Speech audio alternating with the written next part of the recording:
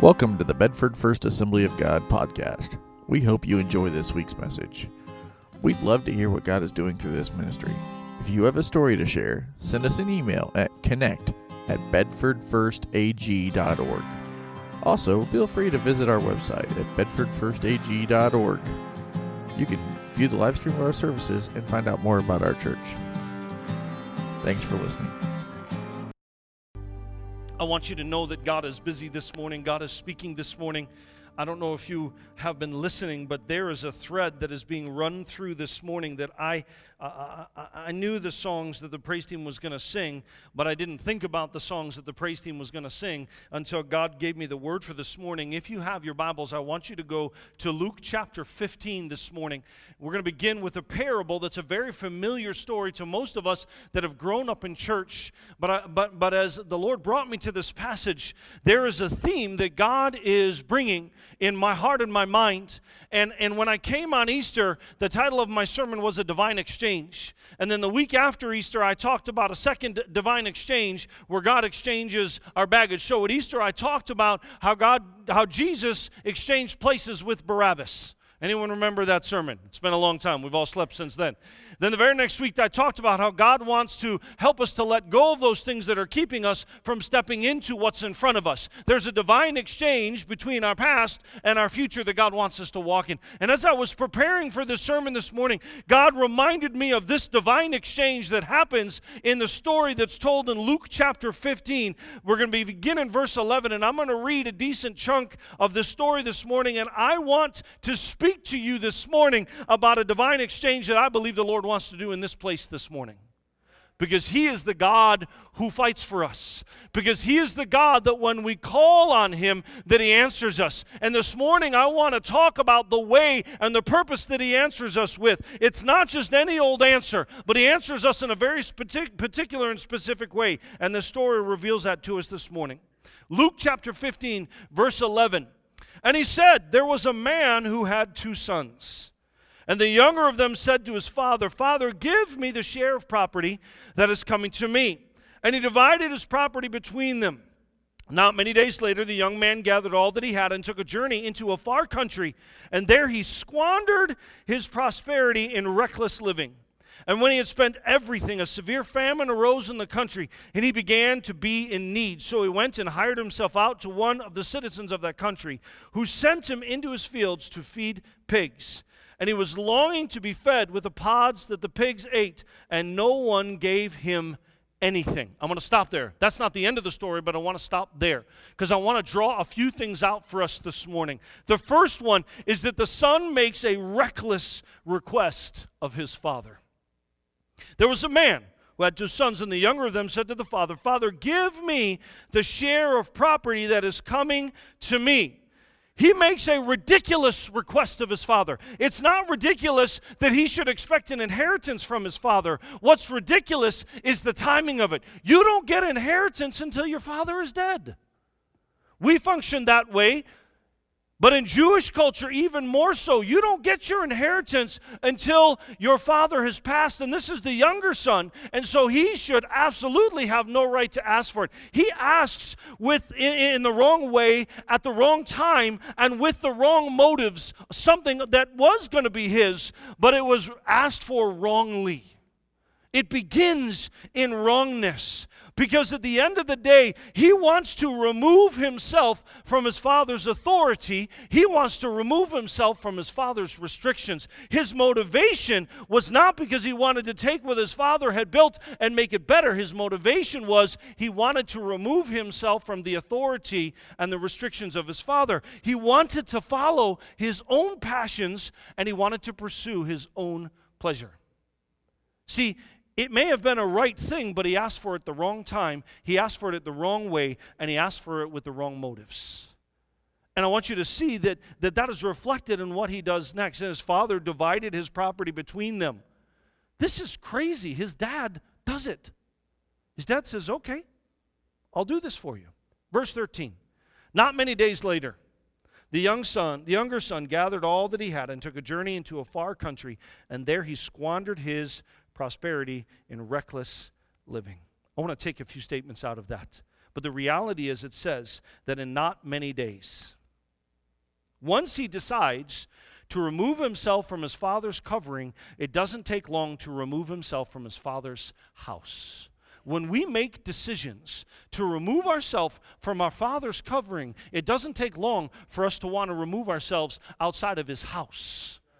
And sometimes, those of us who know the Lord, we don't do this with our life in totality, but we do this with areas in our life. Sometimes we decide, Lord, you get this area, and this area, but this area you don't get. And when I remove the covering of my Father, and it doesn't take long for me to remove that outside of his house, outside of his authority, outside of his protection, outside of his provision. He moves. It doesn't take long once he removes himself from his father's covering. See, when we live in rebellion to the Lord, it is a removal outside of his recovering. And while I may not be talking about your life in totality, I want to push you a little bit and say, what areas of your life have you said, Lord, no, you don't get that area. You remove yourself from his covering, and then so quickly remove yourself from his house, and then we wonder, Lord, why am I struggling? Why am I battling? Once he decides to remove himself from his father's covering, it doesn't take long for him to remove himself from his father's house in not many days. He moves to a place that they described as a far country. He took a journey to a far country. He moves to a place that is apart from his father, and it's apart from his people, and it's apart from their covering, to a place that he doesn't actually belong. I want you to catch this morning. The far country was not his country. The far country was not his place. The far country was a situation, a circumstance, a physical location that wasn't his. It wasn't his father. It wasn't his people. It was nothing that was his. He removes himself to a place that he shouldn't be, and he sets up a house and a home in a place that he shouldn't be. This far-off country doesn't reflect just a physical location, but it reflects a mental, an emotional, and a spiritual abandonment of what is his country. For those of you that don't know Jesus, you're in a far country. You're in a place that God doesn't want you to be in. He's in a place that you weren't designed to be in. But for those of us who know him, I want to push this just a little bit. And when we decide in our heart of hearts that we're going to hang on to things that Jesus is telling us to let go of, we're in essence saying, God, I'm removing myself from your country, I'm removing myself from your people, and I'm setting up camp in a place that I don't belong. It reflects a mindset, it reflects an attitude, it reflects a decision that puts us squarely in a place that God never designed us to be in. So not only does he move physically, he moves mentally, he moves emotionally, he moves spiritually, and he abandons the place that he was designed to be in. He moves to a far country, far in every way. And there he squandered his prosperity in reckless living. He moves to a far country and he engages in reckless living. This word means wasteful, immoral, godless, riotous, excessive, and this last one is one I think is so interesting, without restraint and without control. When we say reckless, this is where the word prodigal comes from. He's the prodigal son because he's a wasteful son. He's abandoned to all the things that he knew. And he begins to live in such a way that the Bible describes as reckless. This means he's living a way that leads to insecurity, unpredictability, suffering, danger, and judgment. When I think about recklessness, I think about things that are out of control, things that don't have any boundaries to them. When somebody is accused of reckless driving, it means they're unpredictable, they're all over the place, they're a danger to themselves, they're a danger to others, and it almost always results in suffering. And when they get caught, it always ends in judgment. He engages in reckless. He wastes his property, his inheritance. He wastes what the Father had reserved and worked hard and stored up for him in a way that brings destruction upon him. This kind of living takes more than it gives. And what it does give isn't lasting or truly fulfilling. When we allow ourselves to engage in reckless living, and I would love to suggest that once we get saved, we never do it, but that's wrong. If we're willing to be honest, I say we because it's we. At times, we engage in reckless living because we have areas that are no longer submitted to our Father. We have taken the inheritance that is ours, and we've run off to a far country, and we think we can live in the far country, and God allows us to live there for a season. But the reality is, living recklessly will always take more than it gives. And what it does give is never lasting, never fulfilling. It never actually leads us where we want to go. So then we find, and when he had spent everything, see, because when we're living recklessly, eventually it will be spent. A severe famine arose in the country, and he began to be in need. A famine in every conceivable way. There is a famine in this young man's life. Oh, I could preach for a while on that. He lost everything. He lost everything of real value, and he's left with nothing. You've probably heard it said before that sin takes us farther than we want it to go. It keeps us longer than we want it to stay, and it costs us more than we want it to pay. That's a great definition of sin. Those things that take more than they give, and what they give ultimately run us dry anyway. We find ourselves in a place of famine. This famine in this young man's life is total: physical, mental, emotional, spiritual. He's destitute. But this is not yet enough for him. Verse 15, so he went and hired himself out to one of the citizens of that country, who sent him into his field to feed pigs. Now, I've always read this. I've read this story many times, and I've never dug into the word hired himself out. What this word actually means is that he joined himself. The root of it is the word to glue something together.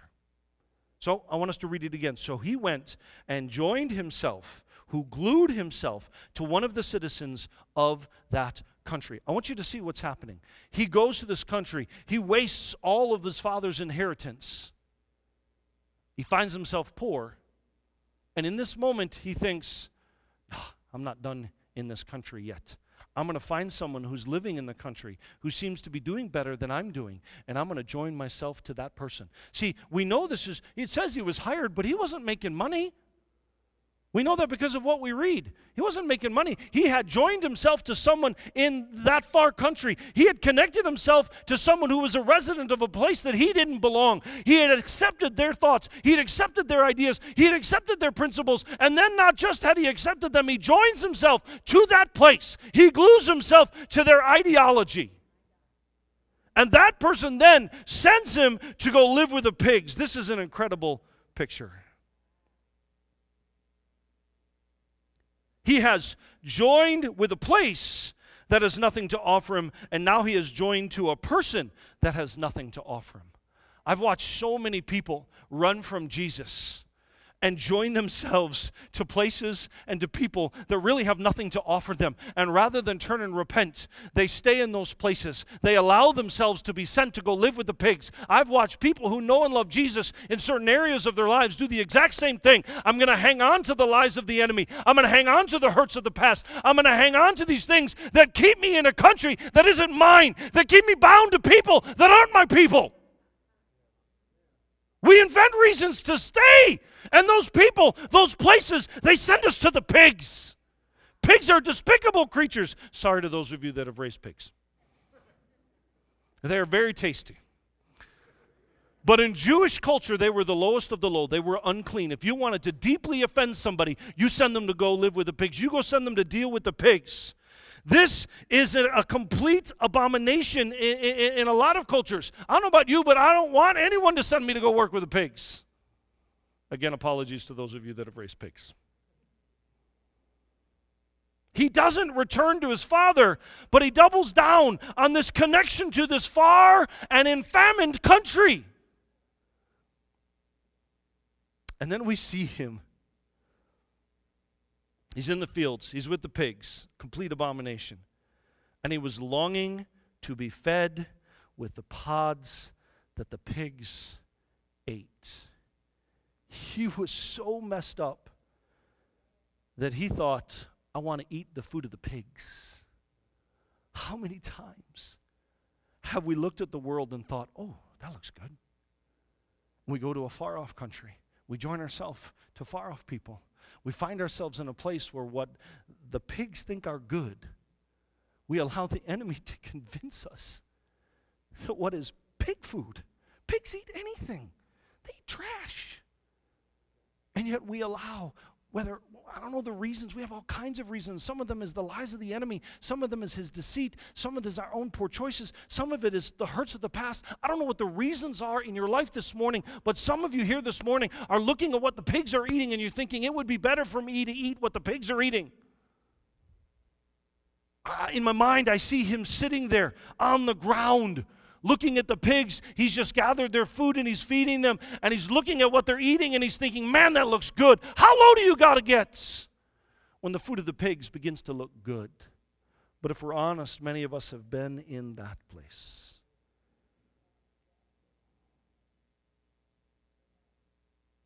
He joined the pigs. And it says, but no one gave him anything. He joined with the far country. He joined himself to the far country's people. He experienced the famine. He looked at the pigs, thought it was good, but no one gave him anything. But that is not the end of the story. That is not the end of the story. And that doesn't have to be the end of our story. Verse 17. But when he came to himself. This is a Jewish expression, and we would say it's when he came to his senses. He said, how many of my father's hired servants have more than enough bread, but I perish here with hunger? I will arise and go to my father, and I will say to him, Father, I have sinned against heaven and before you. I am no longer worthy to be called your son. Treat me as one of your hired servants. And he arose and he went to his father. He came to himself. He recognized that where I am is not where I'm meant to be. Where I'm sitting, the place that I'm in, is not the place that God has designed me to be in. Where I'm living and what I'm dining on are not the things that God has for me to live in and dine on. And he has a moment and he realizes, wait a second, there's a father. I'm not worthy to be called his son, but there was someone that I can go to. There's a place that I can go to. And that he remembers that this is not actually his country, that these are not actually his people, and this is not actually the food that he's been called to eat. He remembers. I want you to see his response. Verse 18, I will arise and go to my father, and I will say to him, Father, I have sinned against heaven and before you. Sin is not a word we like. Sin is a word we want to dance around. It means to be without a share in, to miss the mark, to err or be mistaken, to miss or wander from the path of what is right, to do or go wrong, or to wander from God. He sinned because he knowingly made a choice to abandon his father's house, to abandon his father's people, and to squander his inheritance. He didn't happen upon it accidentally. So he recognizes first that he had sinned against God. He takes responsibility for the place that he's in. This is important. He takes responsibility. It's really easy to blame a lot of people for the place we find ourselves in. The reality is you can't control your circumstances. You can't. And I don't mean to diminish the reality of what you have experienced. I don't. Because some of you have experienced hard things. But you can't control what you have experienced. What you can control is the here and the now. You can take responsibility for your response to those things. They made me do it. You know, it's really hard to make people do anything. I mean, we can physically force people to do it. I could literally force Amy to live in a house with me, but I could never force her to love me. I could never force her to choose me. I could never force her to like me. The reality is, and this is a hard truth, he comes to a place where he begins to take responsibility. First, I've sinned against God. My response towards God was wrong. And then he says, I've sinned against my Father. My response was wrong. That is a hard thing to navigate. When the Holy Spirit comes to us and says, the circumstances were wrong, but so was your response. He begins by taking responsibility for what he had done. That's tough. He really begins to see himself clearly. He says, I am no longer worthy to be called your son. Treat me as one of your hired servants. He recognizes that the lowest in the Father's house still have it better than him being free. We talk a lot about wanting to be free. God is so restrictive. God is so controlling. God is all those things. I can remember thinking those things as a young person. The reality is the Father's house has authority and has restrictions for my benefit. And this is what he says. Even the servants in my Father's house have it better. He comes to seeing himself clearly. I have sinned against God. I have sinned against my against my Father. But you know what? He doesn't just think about his circumstance. See, he made a request. He has a realization. And then there is a return, verse 20. And he rose and came to his father. But while he was still a long way off, his father saw him and felt compassion and ran and embraced him and kissed him. And his son said to him, Father, I've sinned against heaven and before you. I'm no longer worthy to be called your son. But the father said to his servants, bring quickly. See, his dad, I don't know where his dad is. His dad's outside working. His dad's sitting in his office looking on. I don't know what he's doing. Every so often he looks up at the road. He looks up at the road. He looks up at the road. And one day, he sees in the distance something that his heart has been longing for. I know it's been longing for it because of his response. He looks up and he says, that is my son. And he begins to run towards his son. He takes off cruising for his son. I don't know how old he is, but he begins moving towards his child. He doesn't wait for his son to come to him. He doesn't wait for his son to get close. He doesn't wait for his son to draw near. But because of his father's heart, he takes off running for his son. I know that feeling. I have lived on the other side of the planet from my children and stood at gates waiting for my kids to come home who I haven't seen in months, and they're a part of me and they're a part of my heart, and I don't know anything else. Amy and I have stood there like this waiting for my children, and when I see them, I run at them because they're mine. I know what this feels like. And so this father is waiting. He's sitting. He's longing. And finally the desire of his heart happens. My son has come home. I want you to know the son wasn't pretty. He left full of money, full of health, full of life. He came back. He'd been living in a field. He looked ugly. He smelled funny. He was dirty. It says his dad took off after him. He chased him down. He fell upon him, one translation says, and he kissed him because the son was more valuable than his sin, because the son was more valuable than the sin. And he falls upon him, and he kisses him, and he loves on him.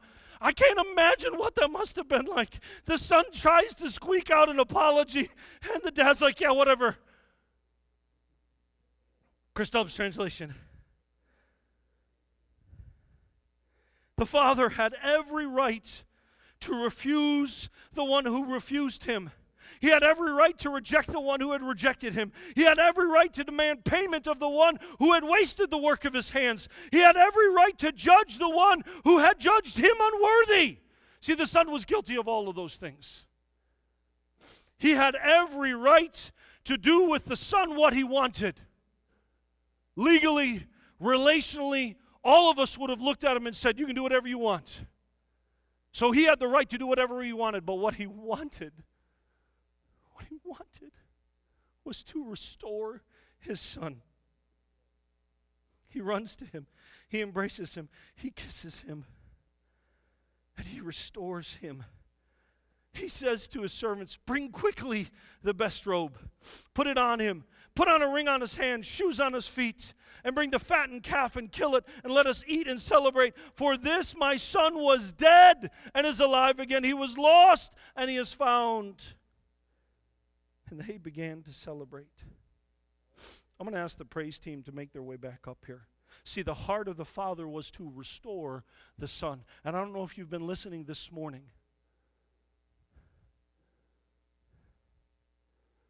The very first song that we sang this morning talks about how God reached into my Egypt and He took me by the hand and He walked me out in freedom into His promised land. It is His desire to restore us. The Father's heart is not to condemn us. The Father's heart is not to shut us down. The Father's heart has a desire to restore. It begins with the Son taking responsibility and being repentant. You can't escape the need for taking responsibility and repentance. But the reality is, when the Son walked in, He had His speech prepared. You know that feeling when your parents come home and you have the speech prepared. I'm sorry, I did this thing wrong. Please don't destroy me. He had it all ready to go because He was worried about the judgment of His Father. But the reality is, the Father didn't care about His apology because the Son's foundness was more important to Him than His lostness.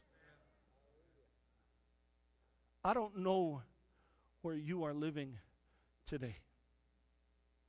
You may be here and you don't know Jesus at all. I want you to know that Jesus' greatest desire for you is to restore you. That's why He sent Jesus. He didn't send Jesus to condemn you. He sent Jesus because you were in a far-off country, having joined yourself to people who don't know Him. And He wants you to say, you know what, I need you, Jesus. And if you will do that one thing, if you will invite Him in, the Father will come running. I know it because He's done it with me. He's done it with countless others in this room. But if you're here and you would call yourself a Christian, there are some of you that have allowed areas in your life to become far-off countries, places of famine in your life. You have allowed the lies of the enemy. You've allowed the experiences of your past. You have allowed whatever to rob you of living in the fullness of what God has for you. I don't know what those circumstances are. I'm not going to ask you this morning.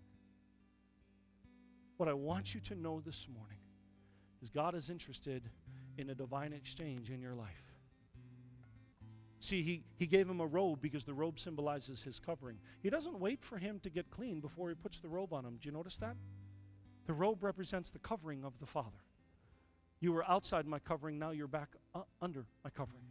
The ring symbolizes authority, and it symbolizes family status. See, the ring was the thing that determined you as a member, not just a member of a family, but one who could make decisions in the family, the one who had the authority of the family. The ring restored him to his position inside of the family. The shoes. See, Jesus just doesn't go part way, he goes all the way. In that day and age, slaves had no shoes. Children got shoes. So he restores him in every conceivable way. He's still dirty. I'm sure he took a bath at some point. I'm sure he ate food at some point. But some of us feel like we got to get cleaned up before we can come to Jesus. We've got to get our stuff together before we come to Jesus. I submit to you this morning, you're never going to get right and straight until you come to Jesus. Then he'll help you get right and straight. This morning,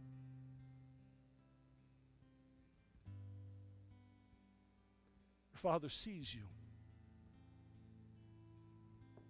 Your Father wants nothing more than to restore you. In a moment, I'm going to pray.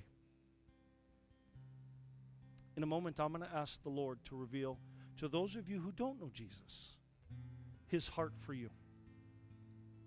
But for those of you who do know Jesus, I'm going to ask Him to whisper to you, are there places in your life that are a far-off country, a place of famine, a place outside of the covering of Jesus, outside of the space where He can get at you, and you need to take responsibility for, you need to ask forgiveness for, you need to get right with, you need to throw off, because there are lies that the enemy has told you that you need to get rid of because they're keeping you bound. Jesus cares more about your foundness than He does about your sin. Would you bow your heads with me? I ask you to bow your heads so in a room full of people we can have privacy. See, the cost of restoring His Son was gladly paid by the Father because He loved the Son. The Son felt unworthy, but our unworthiness has never had anything to do with our sonship. He was unworthy. But that had nothing to do with his status as a son in the house. Sometimes we think we got to be worthy. The reality is your worthiness has nothing to do with your sonship, your daughtership in the house of Jesus. We're going to sing Trust in God. The reason I love the bridge of that song, I sought the Lord, and He heard, and He answered. See, He didn't answer with judgment. He didn't answer with condemnation. He had the right to, but He didn't. He didn't answer with a shove down to the ground. He didn't answer with, oh, go get yourself clean before I can even look at you. He answered by falling on him, by kissing him, and by giving him a robe, by giving him a rim, by giving him sandals, and by throwing a party because he said, my son who was dead is alive. I want us to sing this song, I sought the Lord. He heard and He answered with restoration. What area do you need to be restored in? What area, as I've been speaking this morning, has the Holy Spirit whispered to you, this is your far-off country? This is the source of your famine.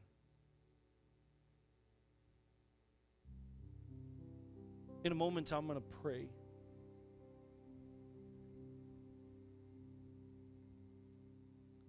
When I'm done praying, we're going to take just a minute. I see the time, but this is important business. Because some people need to be set free this morning. Set free from lies. Set free from whatever has bound you. You think because you joined yourself to something or someone that you can't get free. And I'm not talking about marriage. I'm talking about that mindset of rebellion. What have you joined yourself to? What lie have you believed? What circumstance have you allowed to affect you? What thing? I don't know what it is, but the Holy Spirit is speaking to some of you this morning. He's been speaking all morning. He is the God who fights for you. He is the God that when you call, He will hear and He will answer with a heart to restore. So we're going to stand. Would you join me, please? I'm going to pray a short prayer. Praise team is going to begin to worship. And I want you to be bold this morning. See, it wasn't enough for the son to think in the far-off country, I'm sorry. See, he had to get up and he had to return to the Father. That was a physical journey as much as it was a mental and emotional and a spiritual journey.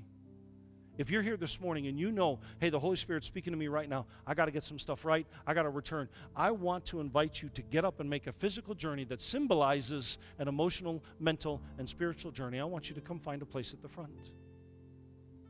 I want you to run to your Father because His desire is to restore you. His desire is to kiss you. His desire is to pour out His love and affection upon you. But He's not going to force it. You have to choose it. Father, I've delivered your word.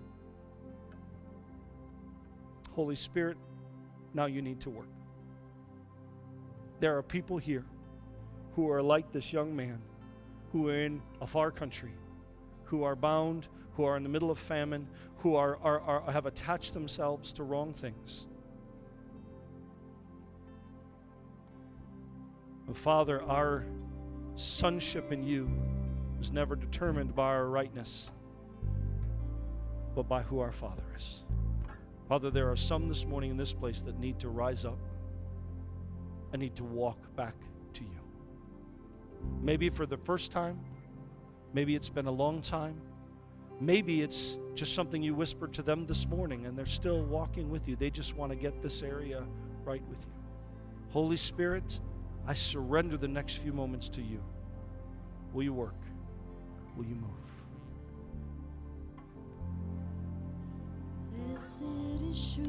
I want you to be obedient to the Holy Spirit in this moment. I want you to be brave in this moment.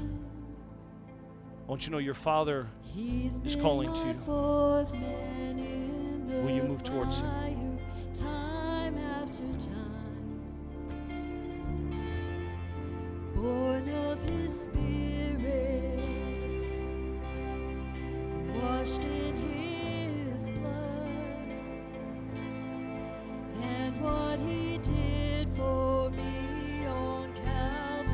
is more than enough. I trust in God, my Savior, the one who will never fail. He will never fail. I trust in God, my Savior, the one who will never fail. He will never fail.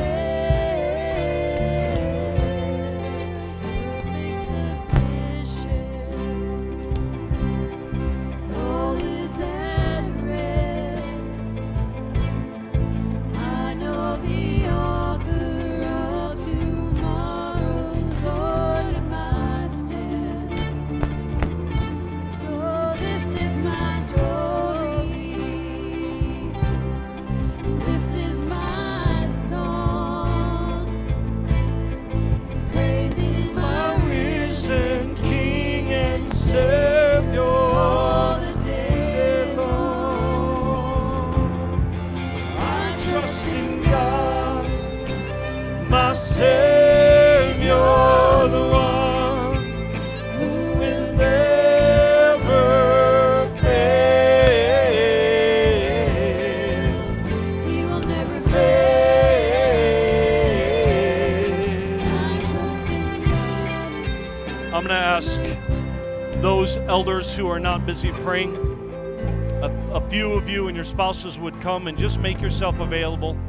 If you're here this morning and you have a need, you need Him to restore something, you need Him to work, you need Him to move, you need Him to do something in your life. We're going to just wait on the Lord for a moment. I'm going to pray, and then we're not in a hurry this morning. I don't plan on going anywhere. If you need to go, I'm going to pray in a moment. You'll be free to go. But we're going to take some time to wait on the Lord this morning. And I would encourage you, if you have need, come forward and get prayed for. If you have a circumstance, come forward and maybe stand in the gap for somebody else. He is the God who restores you. He is the God whose heart has always been to restore. And so if you have need, won't you come? Father, Lord, we worship you. We acknowledge you as the one who restores this morning. We trust in you because when we called, you heard and you answered with all that you are. Father, as we all eventually leave this place this morning, let us walk out in the strength of the knowledge that you are for us, that you are not against us. Father, as we act in obedience to you, won't you meet us here, at home, everywhere. In Jesus' name. I want to encourage you to wait in the presence of the Lord. We're not in a hurry this morning. If you need to go, you are free to go. But I would encourage you, wait on Him. Wait in His presence. Wait for a while. We won't have a formal dismissal, but we're just going to wait in the presence of the Lord for a moment.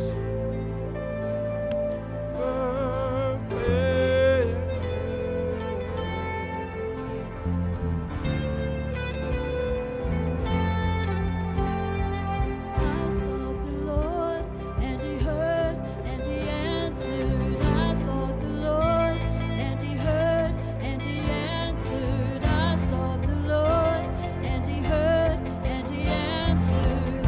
That's why I trust Him. That's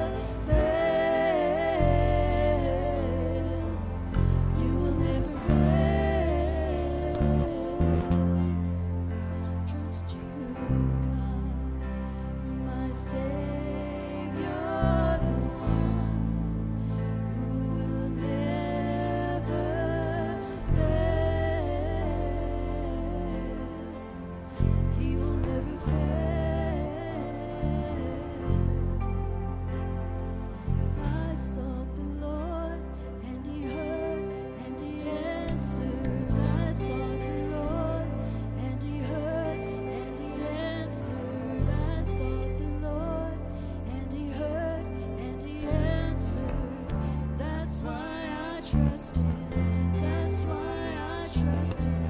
I sought the Lord, and He heard, and He answered. I sought the Lord, and He heard, and He answered. I sought the Lord, and He heard, and He answered. That's why I trust Him. That's why I trust Him.